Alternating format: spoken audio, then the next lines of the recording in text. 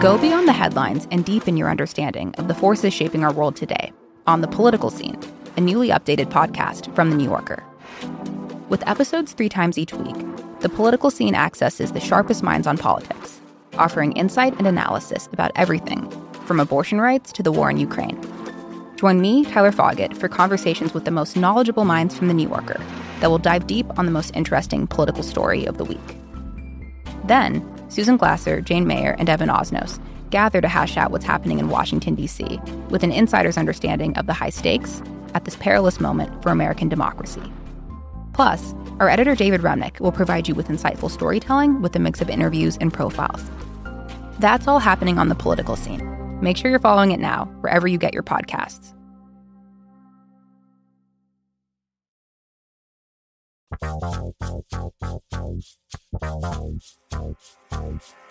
I'm Jason Kander. And I'm Ravi Gupta. And this is Majority 54, the podcast for meaningful conversations that change minds, change votes, and win elections. Before we get into things, we're really excited to announce that we're launching subscriptions on Apple Podcasts. So when you subscribe to WMN Politics Plus, you'll get access to exclusive Majority 54 bonus content, including extended interviews and topical explainers that are not included in the weekly episodes. You'll also get early access to political audio docs like Teaching Texas, hosted by Majority 54 producer Grace Lynch. You are the ones who keep this show going, and we'd really appreciate your support as we head into the midterms. We want to give you even more content that arms you with everything you need to know. So head on over, when you're done listening to this episode, to Apple Podcasts to sign up for the WMN Politics Plus subscription. All right, with that out of the way, Ravi, how you doing? Well, I just got one thing to say, Jason. The Bills make me wanna shout, kick your heels up and shout, throw your hands up and shout, throw your head back and shout. Is that a Bills song to the tune of That's Shout? the Bills Shout song. That's our song. You would know that if you came to Orchard Park, which I might have gotten you to promise that you do at some point. I can't remember. There's no way I, with 2 children, promised that. But yes, sure. It's not an easy place to get from Kansas City to Buffalo. But 41-7, we've now beaten both the defending champion Los Angeles Rams and now the AFC first seed last year, Tennessee Titans. And I'm feeling pretty good. I think we should book those Super Bowl tickets now. Yeah, Arizona, I think it's in Arizona this year. There's definitely 2 juggernaut teams, y'all and us. And the Miami Dolphins? Play for them, yeah. Oh, right, sure. And of course, the Miami Dolphins, yes. I'm glad that you're excited. I had a very exciting sporting event thing happen in the family this weekend, which is, there can't possibly be anything more dull than listening to this podcast and hear me talk about my son's baseball exploits. But that's not going to stop me. As I've mentioned before, True joined a 4th grade team. He's the only 3rd grader. I'm very proud of him for doing this. It's an addition to the 3rd grade team I coach because it took a lot of courage to do it. And they had this big game the other day where they played the team that had won the whole league in the spring.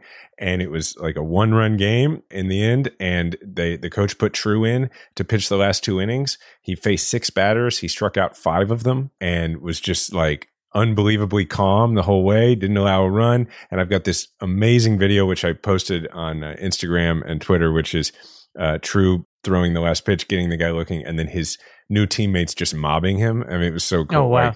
Like I was a little teary-eyed watching as his dad. It was really, really cool. And the best part is I asked him afterwards, I was like, how did you stay so calm? Because he had like a few where he went to like a full count, where like if he threw one more ball, it was a walk, one more strike, it was a strikeout. And I was like, hey, how did you stay so calm out there? And he, no joke, my newly 9-year-old son said to me, Dad, I just whispered to myself, baseball is fun. So just kind of a lot of wisdom coming from True there. Wow. It was cool. I feel like we need to start a True baseball podcast where we just follow his trajectory. But I actually, sticking on the topic of sports, actually, this is a good segue into our trash talking this week. I have a proposal for you, Jason, because I care deeply about the future of your beloved Kansas City Chiefs. Okay, I think we can all acknowledge that. I'm rooting for you guys. Yeah, all the time. Andy Reid is tired. He's got a lot going on. I don't want to talk too much there. I know it's sensitive for you guys over there in Kansas City, but Andy Reid is fine. He has his hands full. He's tired. He's proven himself as a coach. I have it on good authority that you guys are looking for a new coach. I have a proposal for you. There's this guy named Joseph Kennedy out of Bremerton, Washington. Audience, it may sound familiar. We talked about him briefly a little while ago. He is a coach who was the subject of a Supreme Court ruling last term where he's the quote-unquote praying coach, right? He won his case. So he's a winner. He won his case at the Supreme Court, right? So that's one thing he's got in his favor. And that's a tough venue, you know? Like, that's all the way at the top. That's like winning the Super Bowl, right? Just like it. Yeah, just like winning the Super Bowl. Now, he's the praying coach, as we know. I'm not going to go too much into his case other than to say that he won his case. And because he won his case, the District of Bremerton, Washington is forced to rehire him. Now, big question whether they even fired him in the first place, but we won't go into that. And he's kind of turned up missing, Jason. So he hasn't reported for duty.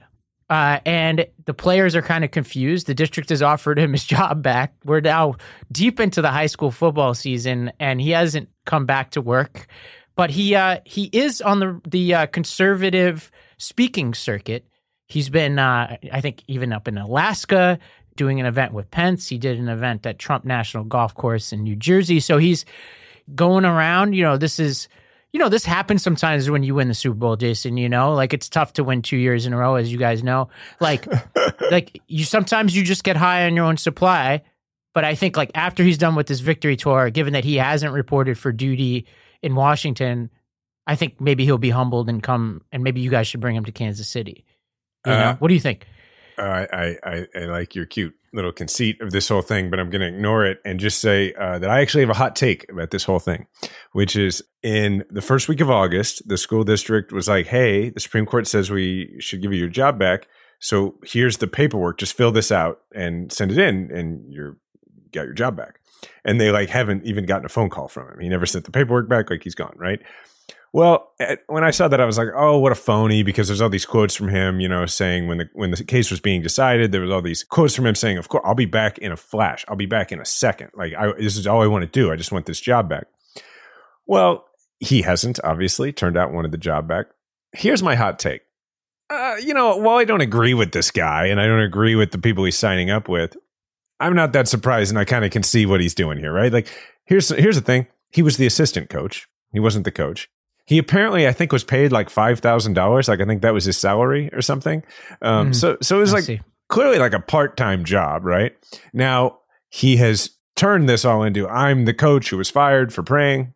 Can we be real? Like, the dude was a part-time assistant coach for a football program. He probably did want his job back. And then when it turned out that everybody wanted to pay him like a lot of money, probably more than $5,000 per speaking gig, to come out and give speeches, like, I mean, does anybody blame this dude for being like, you know what? I'm probably not going to get a lot of opportunities to. Now, like, you can blame this dude because I don't think he's like putting good things out in the world by being with Pence and all these people. But like, he never even reapplied for the job before the case was decided. Like, he didn't want the job anyway. So like, I think it's ridiculous. But like, I don't really blame the guy for doing the cash grab. So two things, Jason. Number one, this is talking trash. Okay. Yeah. So I know, but like I'm zigging. I'm not zagging. I'm zigging. Number two, I care about this guy's long-term career, and he's at least got to pretend like he cares about the cause here, right? That's true. Like I actually think his career would be advanced. Yeah, he needs the ending to the, as one of the articles said, to the sports Christian redemption movie, like for the Daily Wire or whatever we'll make. Like a Gina Carano is in the wings waiting to participate in the story in some way. And I'm sure Breitbart, Daily Wire could make this movie, but the movie kind of sucks if he never comes back, right? That's a good point. So, and the team is apparently good. They're like 2-0. So if he comes back, he could ride this thing to an assistant coaching high school championship.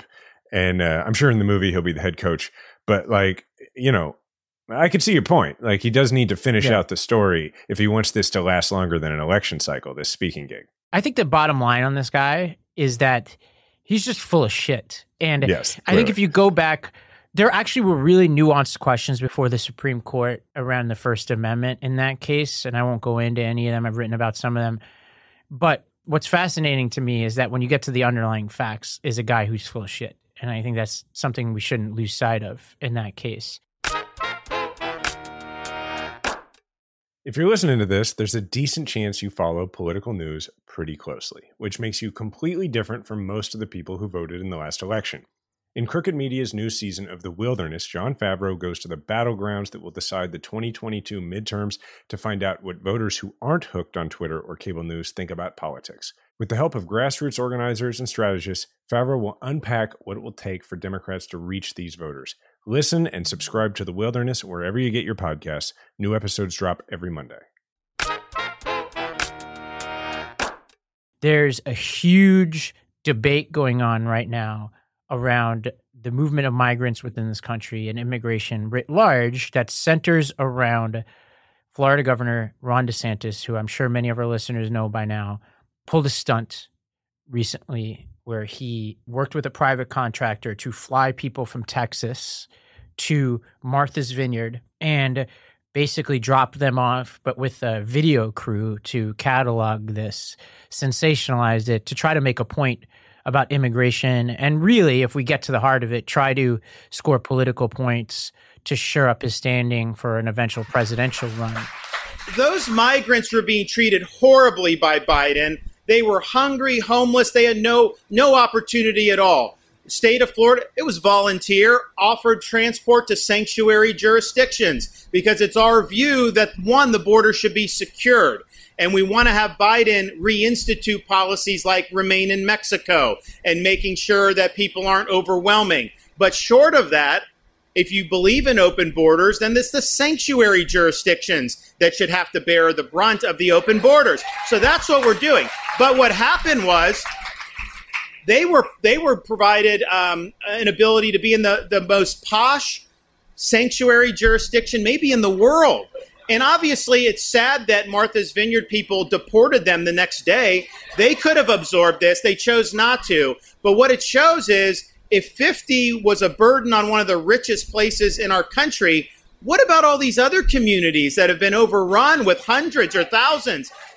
There are allegations that seem pretty credible. Boston Globe and USA Today have reported on this, that these migrants were lured under false pretenses. There have been local investigations opened up. There's a lawsuit filed on behalf of these migrants saying that they were given false information about where they were going, what they'd be promised when they go there.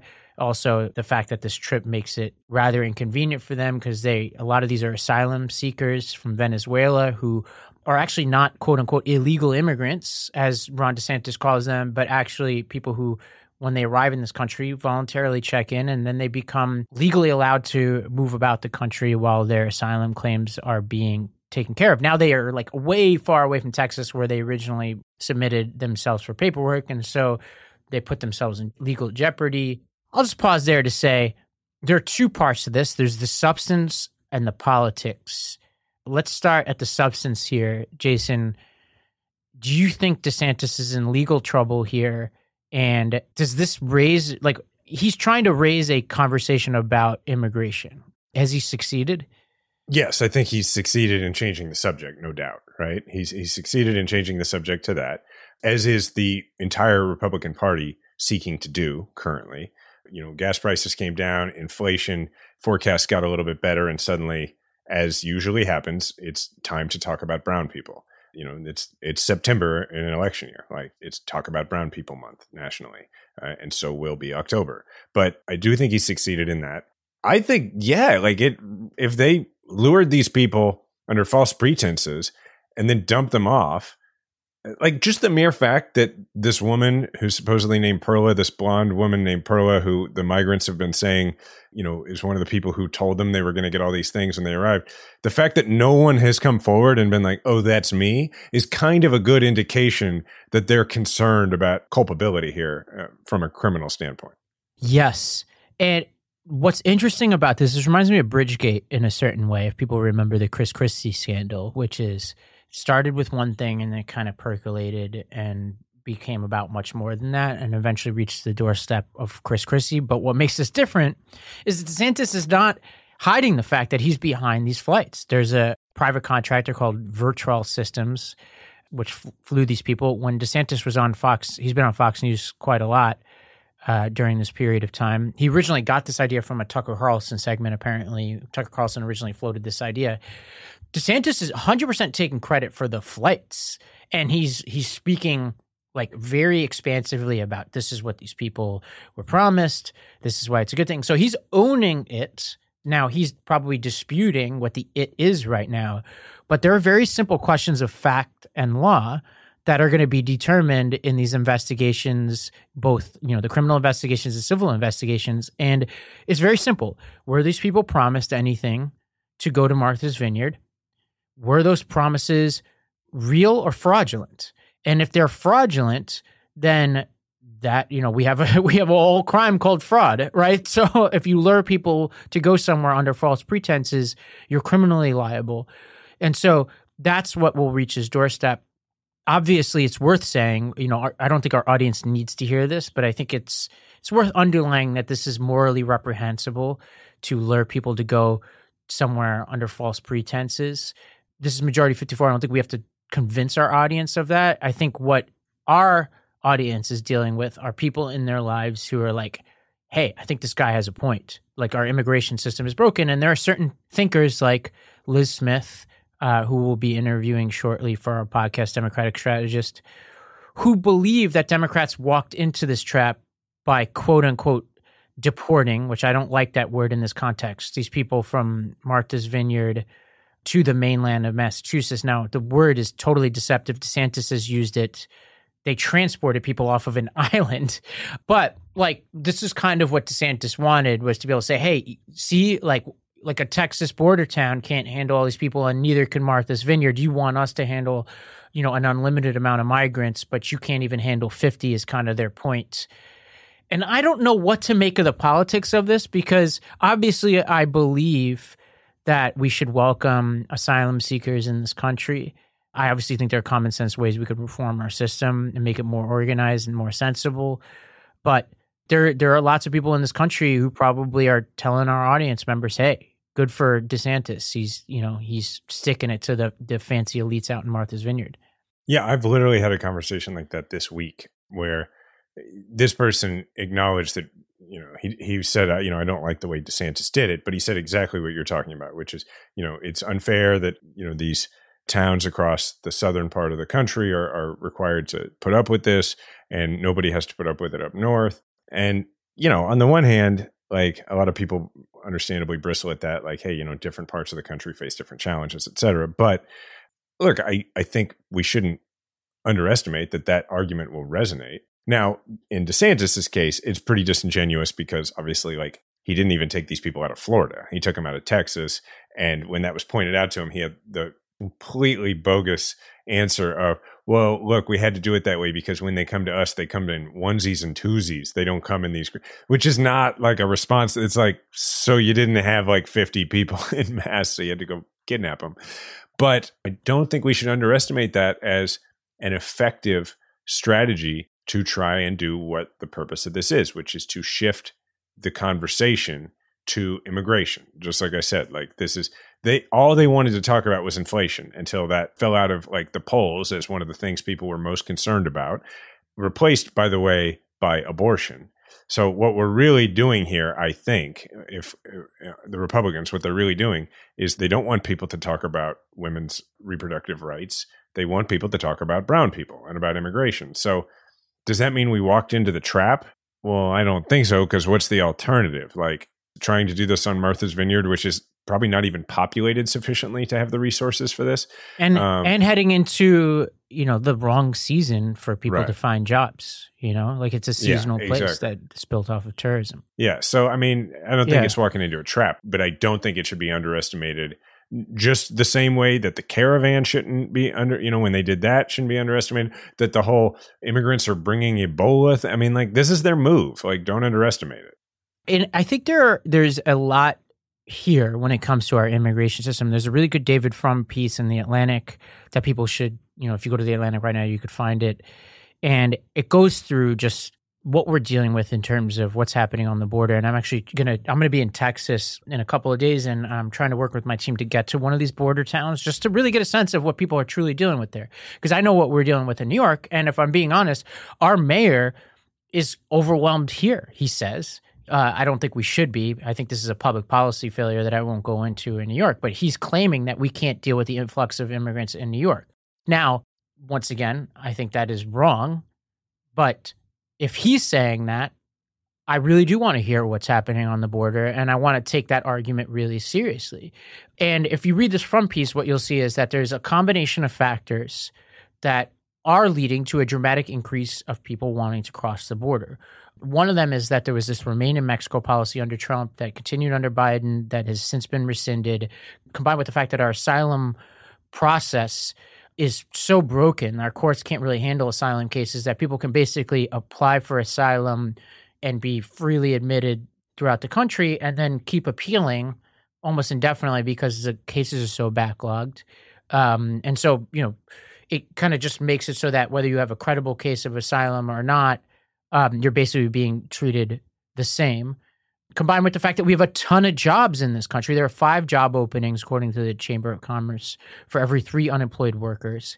So people are going to come here, right? And to Jared Polis's point, when we talked to the Colorado governor a little while ago, like one of the best things we can do to decrease inflation in this country is actually let people in to do the jobs that we can't fill, because it actually decrease the cost of services and goods in this country.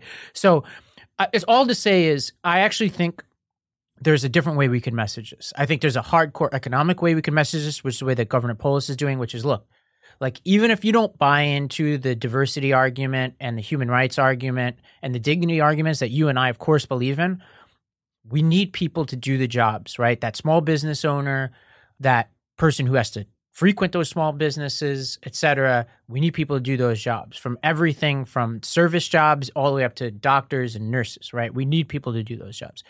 The other argument here is they're trying to argue here on the right that there's this cosmopolitan elite that is behind all this immigration, right? Like that we're pushing immigration because it's like some kind of conspiracy against small town America. And what I would say to people who are in your life who make that argument is just ask them what's going on in their community. Are there enough people to fill jobs? Probably not.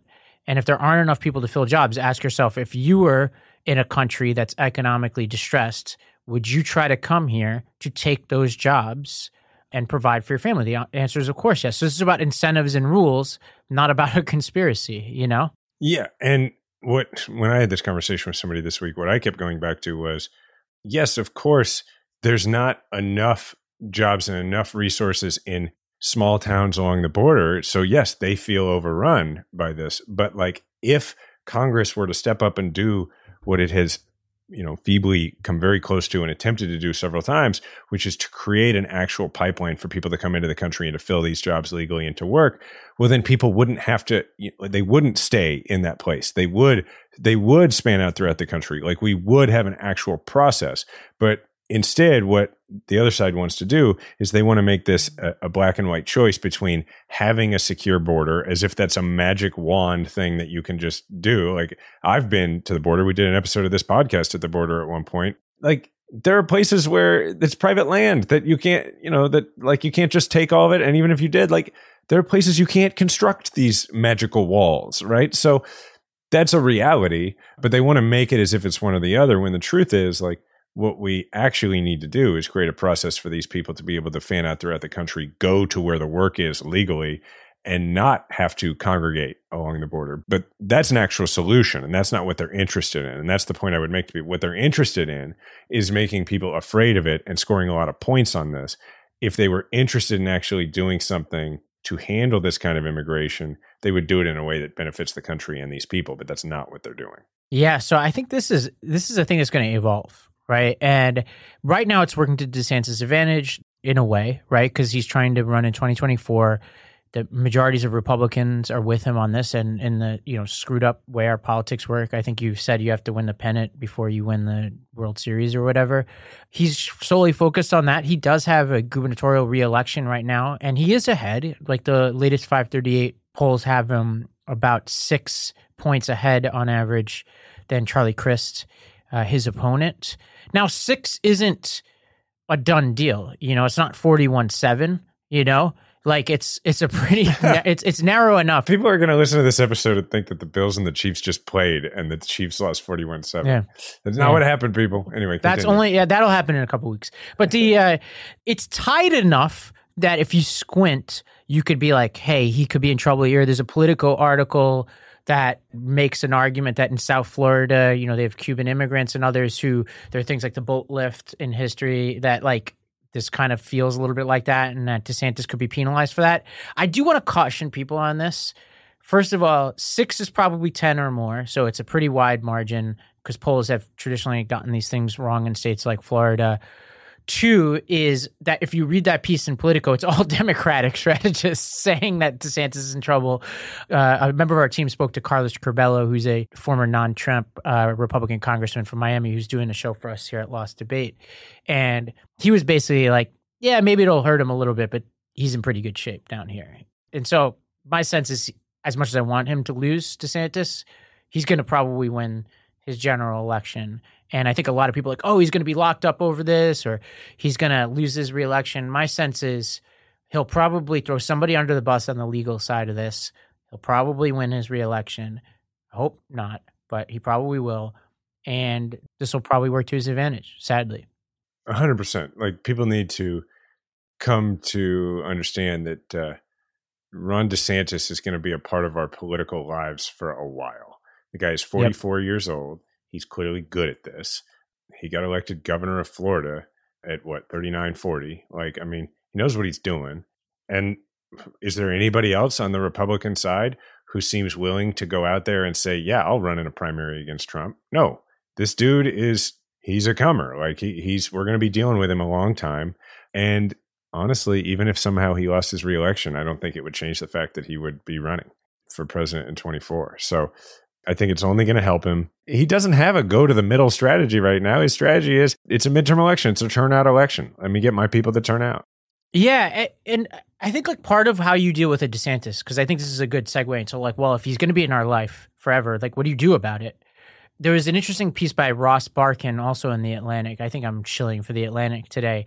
But he said, all right, what could Democrats do about this? And what he said was, if instead of Eric Adams complaining about New York's ability to handle the influx of migrants, what if we said, send more? Like, what if we actually stood up to the hotel trade union and actually did what we said we would do and convert some of these underutilized hotels or decrepit hotels in New York and turn them into shelters, right? What if we streamlined the process and built, as you know, from Veterans Community Project, you can do housing fast if you cut through the red tape, right? What if we mobilized our society and said, all right, more here? Because right now the restaurant industry, all the way up to higher paying jobs like nurses, doctors, we have shortages across the board from service all the way up to highly skilled. And if we said, all right, we'll take people coming in, whether you're a doctor or you don't have like translatable skills at the sort of high paying level, but we can get you in some of the service sector jobs that we need. And then we show people, hey, we've actually taken control of inflation in New York by welcoming immigrants. And we've also shown our morality. And this is a test case of how we can actually do this well, kind of win on the offense on this instead of on the defense. That's what Ross Barkan is kind of arguing. I'm kind of with him on that. Well, you know, I'm watching this play out in real time in St. Louis. There is a place in the country that has dialed in on this strategy, not for the purposes of making any difference in how elections turn out, but because St. Louis has decided that that's what's best for St. Louis. I've been actively involved in working with the city of St. Louis and with the business leaders in St. Louis to bring, as you know, a bunch of Afghan evacuees, people that my organization got out and are in limbo right now in Albania, to bring them to St. Louis. And, you know, I just brought it back up. I'm looking at a headline in the St. Louis Post-Dispatch from August 30th that says St. Louis pushes U.S. to send more refugees here. Quote, we are ready. And it's the mayor of St. Louis and the civic leaders have all said, like, we want to be the number one place. And it's because St. Louis, you know, looks at the way its city is developed and says, you know, we have a problem of population loss in the core of our community, and we want to refill that population, particularly with workers. It's really important to the workforce here. And so there are other places like this in the country. And so, you know, big credit to St. Louis for being really visionary on this. And the upside of this is it has nothing to do with partisan politics. I mean, it is all, I mean, look, I'm sure there are several people involved in this, business leaders who I don't think they're exactly big liberals, right? But they recognize that it's what's best for St. Louis. And yeah, I think that there are places where it's probably what's best for the political debate over immigration. The reality is that the places where people are not willing to do that, it's because, I think we have to concede that there are places where they feel like it won't be good politics at home. It might be good politics nationally, but it might not be good politics at home. Yeah, and my sense is let those places suffer from the shortages and let those politics play out and let us show something else. Because if we believe in a robust immigration to the United States, we have to show it in our own communities, right? Like to me, as progressives, like the most progressive places have to get this right. Otherwise, we don't actually believe in it. They're right. If we can't handle this inside of our blue cities and states, then they are right. So let's show them that they're wrong. Hey, Jason, I went back up to adult tennis camp this weekend. I took with me a bunch of these packets of Athletic Greens AG1. I took 2 packets on Saturday and 3 on Sunday. It was one of those days. But, for me, what's so exciting about AG1 is that it speeds up the recovery. I don't know if you've had this experience. Like if you've had a really difficult day of just long workout or one of those doubleheaders in baseball. I don't know what your experience is the next day, but if I load up on the AG1, I feel 100% better. Well, I need to be better about doing the second dose of it. In fact, you know what? I think I'll do it today. I think I'm going to do it. I think right when we finish doing this podcast, I'm going to go drink some AG1. Right now, it's time to reclaim your health and arm your immune system with convenient daily nutrition. It's just 1 scoop in a cup of water every day. That's it. No need for a million different pills and supplements to look out for your health. To make it easy, Athletic Greens is going to give you a free 1-year supply of immune-supporting vitamin D and 5 free travel packs with your first purchase. All you have to do is visit athleticgreens.com/majority. Again, that's athleticgreens.com/majority to take ownership over your health and pick up the ultimate daily nutritional insurance. Hey there, I want to tell you about another podcast I think you'll love, The Brown Girls Guide to Politics, hosted by Ashanti Golar, the president of Emerge. BGG is the one-stop shop for women of color who want to hear and talk about the world of politics. Join Ashanti this season as she talks to incredible women of color who are changing the face of politics and tackling some of the most important issues facing the United States, from reproductive justice to voting rights to climate change and more. Tune in every Tuesday wherever you get your podcasts. Somewhat related, to this question of what's happening in the service industry, Jason, the pandemic's over, I guess. That's what Biden said on 60 Minutes. I think he caught his own aides off guard, according to reporting from the Washington Post. So I don't think a lot of people were ready for this announcement because at first I saw this, I was like, yeah, okay, this is politics. We're heading to midterm elections. He's declaring victory. Mission accomplished. What could go wrong, right? A mission accomplished banner, metaphorical aircraft carrier. But I get it. People are kind of over this in many ways. The data's a little complicated on that, but I think people are kind of over it. You and I have talked about this many times. What I read in this Washington Post article and some other accounts is that there's actually legal issues here. When you say that the pandemic's over, there are all sorts of things within the federal government, whether it's mandates or attempts to get certain funding or emergency powers that Biden has, where it seems like he might have gotten ahead of his skis or whatever the metaphor is here. Was this a good move? Because, historically Biden has gotten out ahead of certain announcements. I don't want to compare it to the gay marriage thing because it's way different, obviously, but he just kind of does this sometimes. He gets excited and announces things.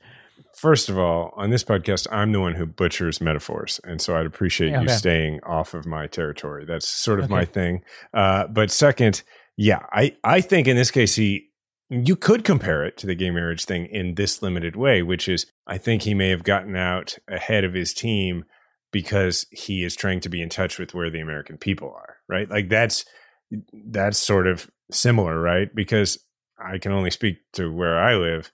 I think people regard the pandemic as having been over for a while. And so even here. And part of that is so much progress has been made on vaccines and that as a result, it's become less lethal, but I think also part of it is people can only sustain stuff for so long. And, there's just attention span, what people are going to pay attention to. It can only go so long. So I think that's what it is. I mean, somebody will be mad that I say this. I feel it's over for me. Like, I'm going to get my booster. I'm going to do that stuff just like I get other vaccines and I get other immunizations as time goes on. I make sure my kids do. But it's a whole other question about vaccine mandates. Like, I'm still very much in favor of making sure that we have I feel like that's how we don't slide backwards, but it's really hard to get that across to people. Yeah, there's like a compliance budget that we have, right? So if we ask people, a good example is in New York, we've had this rule that you have to be vaccinated to go to restaurants and things like that we let, I would say, stand way too long because people ignored it. And so once you get to the point where people ignore a rule for that long, the next time you ask people to do it, their muscle memory now is to ignore those types of rules. So you have to be careful how long you ask people to comply with something, in my opinion, because you only want to ask people to do something as long as you absolutely need them to do it. And part of the cost-benefit analysis is not just the inconvenience of complying with the rule, but also the sort of residual lack of trust or attention that people pay to future rules that you're going to want to lay down in the event of another pandemic. And that's why I think calling something a pandemic for many, many years, we could quibble about the definition, but at some point there's going to be another thing. If that thing just bleeds into this one and we're just in a perpetual state of pandemic, then we're in a perpetual state of emergency, which means we're giving the government emergency powers forever, which we should all be concerned about, even if we like the particular powers now. We also, how are we then going to convince people to be urgent the next time? Because we're like, well, we're still in a pandemic, right? Like, we got to be careful about this stuff. Well, you know? We can learn a lesson from when you go to war for 20 years, you desensitize people to the idea that the country's at war, and they stop seeming to care about it, right? Same thing. Like, if you let the pandemic go on forever, you're right, people will not take the next one seriously. Already, like, half the stores I walk into still have a sign that say, that masking is required. And like, you walk in and nobody, including the employees, is wearing a mask. Because at this point, like, you wouldn't make masks required in your store. If you did, let's be honest, we've reached a point where people would be like, why are they doing this? People wouldn't go into that store as often. Right. Yeah. And just to lay out a couple of things, that doesn't mean that long COVID isn't a serious public health crisis that we need to take seriously, or that COVID itself is not a serious public health crisis. I think there is a difference. And this is how and I know a lot of people probably disagree with us on this, at least where I am, is you can take these things seriously without using emergency powers and emergency language to describe it in perpetuity. And even if you do agree that it's going to exist longer than now, which I respect that, right? Like, I respect the argument that people say we're still in a pandemic. What I would ask of those people, and I'm after this, I'm actually doing an interview with the New York City Health Commissioner, and this is the question I'm going to ask him, because we still have a vaccine mandate for public employees. And I believe in vaccines, but why the person who picks up trash in my neighborhood, the sanitation workers, have to be vaccinated, to me, is a different argument than why my mom, who's a nurse, has to be vaccinated, who's around elderly patients. That vaccine mandate for my mom should exist probably for much longer than the person who works in sanitation, right? And like, there's a little bit of common sense we could bring to this. But what I'm going to ask of him, and I would ask of our listeners who still believe in the pandemic, is what data do we need to see in order to not call it a pandemic anymore? That's the question that we haven't been super clear on. And if we can't say what the off-ramp is, then we should probably consider pulling back, because then it would be perpetual. Just like the war that we've been in that's been perpetual, That's been the thing from the beginning that you and I have talked about, is every opportunity we have to make this measurable so people can know the finish line, you've got to take that opportunity. And after a couple of years, we should be able to know what that is.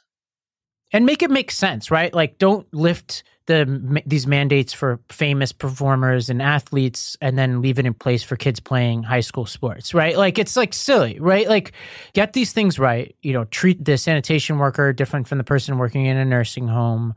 Don't be punitive about it. Like, as much as I'm frustrated by people who didn't adhere to certain mandates in the past, like, let's have a little bit of a healing process moving forward so we can, lower the temperature on the pandemic politics so we could fight about something else. Like, I feel like there's a certain moving on that I think we have to do as a society so that we can deal with the residual effects that we need to deal with right now.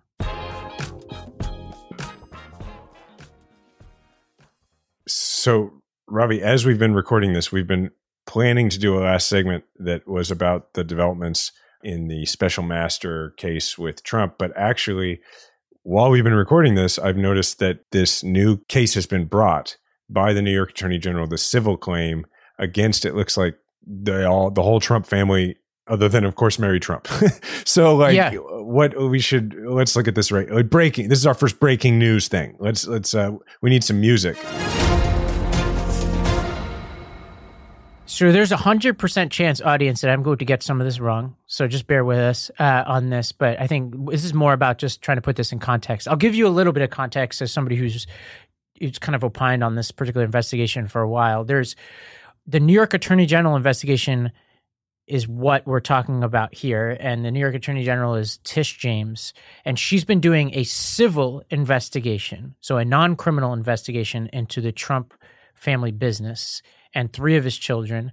And basically what they found is they have wrapped up a years-long investigation, and Letitia James is accusing Trump and his business and his family of systematically misstating the value of their properties. And so they're bringing forth a civil lawsuit by the state of New York against those people, Trump, his business, his family. That's a civil case. She's also referring the case to prosecutors for criminal investigation or for criminal charges, right? So she's saying, hey, I think there's something to look into here, criminal charges. Her office does not have the authority to bring those charges. There are 2 entities that could take on the criminal charges here. One is Alvin Bragg, the Manhattan District Attorney. The other is the U.S. Attorney for the state of New York. There are probably others, but those are the 2 main groups that could bring criminal charges against Trump. Now, this is a 220-page lawsuit that was filed in New York's Supreme Court. Supreme Court is kind of a misnomer in New York because it's actually not the ultimate court. It's actually the lower court in New York. But it's a state court filing. So I'm not going to – obviously, we don't have time to read through these 220 pages. It just dropped. But all this to say is this is a next step in a – we were talking about this a little while ago. There's a lot going on. There's the Georgia investigation. There's the Mar-a-Lago documents. There's the January 6th investigations. There's the civil investigation. There's the criminal New York investigation. There's potentially, U.S. attorneys in New York looking to this. So there's a lot going on. This is just one more domino falling. Specifically, it's alleged to be persistent and repeated business fraud. It's a $250 million lawsuit. She wants $250 million for the state and a prohibition on any of the Trumps leading a company in the state of New York. And she says that they used more than 200 false asset valuations over a 10-year period. Basically, that they were just saying, they were going to banks and saying that their stuff was worth like 10 times what it was worth so that they could get loans and all sorts of good financial arrangements from them, which, as is often the case, because I guess one of the footnotes says that it's about bank fraud, but also potentially wire fraud, I guess, right? Because one way or another, they had to get the money across. So I think it's like a pretty big deal. Yeah, when you put all this stuff together, they're pretty well under siege. Yeah, and I think here's what I think is going on. And obviously, I don't have time to read through all this, but I think based on what I had read earlier about this case is that the accusation is that not only that he is misstating the value of his properties for the purposes of getting loans, so he's inflating it in that case, then he's deflating it for the purposes of paying taxes, I think, is what we're going to find here. Well, Weisselberg, in an unrelated way, who's also charged in this or named in this suit. Who's the CFO? Yeah, pled guilty to unrelated tax evasion charges. But you can see certainly it's hard to have both, right? Like either you evaded what you owed in taxes or you committed bank fraud because you just claimed 2 completely different values. Right. And it shows that right? It's one thing if you were just to misstate on one side, right? You either misstated it to just the tax authorities or just the bank, then a defense to that would be like, hey, I was just wrong. But if you misstate the same asset to 2 different entities, it shows that you knew the difference, right? It shows more intent. So I'm just looking through right now what the Times has to say about this. And they're saying that the Trump political operation has responded by calling this a political stunt. They called Tish James an unhinged left-wing political activist. Trump called her racist, which is an interesting way to go. I mean, that's like beyond dog whistle. That's just like, hey, everybody who supports me, I just want to make sure you know that this lady's black. Yeah, I'm not sure where that's coming from. Yes, yeah, you're right. So I think we'll obviously keep monitoring this. I mean, this stuff is heating up. Trump has given interviews recently where he's essentially, I think in the context of the Mar-a-Lago documents, has said basically he has threatened essentially civil war if he's held accountable for this kind of stuff. Lindsey Graham and others have backed him up on that. So for those of you who are looking to join that militia in the Catskills that I'm starting, it could be time for basic training. So can I go through two numbers in this that I think are pretty funny? All right. One is the Mar-a-Lago property was valued for the purposes of, getting loans and what was represented to banks was valued as high as $739 million, but apparently should have been $75 million. Wow. And the reason, according to the suit, for the higher valuation was based on the false premise that it was unrestricted property and could be developed for residential use. But Trump himself signed deeds donating his residential development rights and sharply restricting change. So he had signed documents saying that this can't be developed for residential property, but then he valued it as if it could be developed for residential property. So 10 times, right? That's the first one. Here's my favorite one, because this is such a very Trump-like way to make a fraudulent claim that is so easily disproven. Trump valued his Trump Tower apartment at $327 million. This is a quote from Attorney General James. No apartment in New York City has ever sold for that amount. That's like quintessential Trump right there. Yeah, so you know what you're going to find. The Ben Shapiro's and all the others will find the most charitable reading of one of these charges, and they'll be like, "Hey, the whataboutism Olympics will start," and they'll be like, "Well, there's Bill Clinton had a Ford Focus that he overvalued and on Craigslist in 2004, and that's where we'll be. So just be ready for that. I don't even know if it's worth engaging on that, but it shows people it's revealing. If this ends up being part of what eventually ends the Trump family saga, which I doubt it will be, but if it is, I mean, it'd be harder to get a more poetic way for it to end, just given the fact that he has spent his entire career in the public spotlight pretending to be so much richer than he actually is. It's been a huge, it was his hit. That's the character he played in The Apprentice.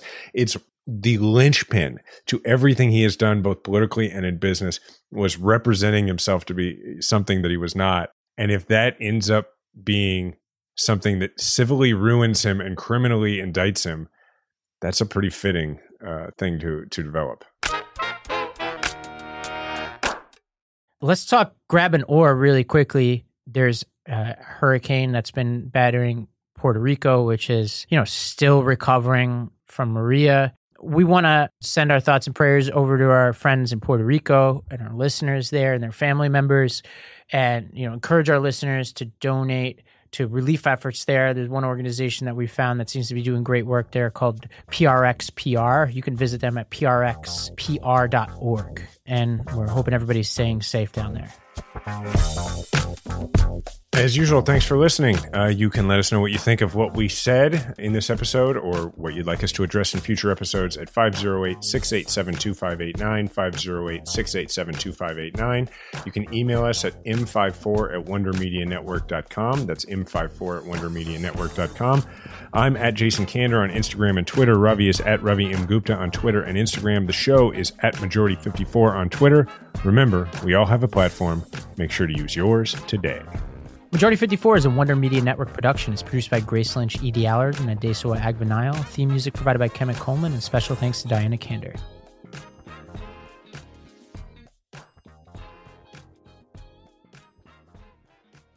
Hi, listeners. It's Robbie with a question for you. What if instead of being on the brink of disaster, we're on the cusp of a better world? For that answer, I recommend listening to the What Could Go Right podcast. Each week, Progress Network founders Zachary Karabell and Executive Director Emma Varvaloucas dive into the biggest news and most pressing topics of our time, from elections to climate change, and make the case for a brighter future with guests like Harvard professor Arthur C. Brooks and California State Senator Robert Hertzberg. Progress is on the way. Find out on What Could Go Right, available wherever you get your podcasts.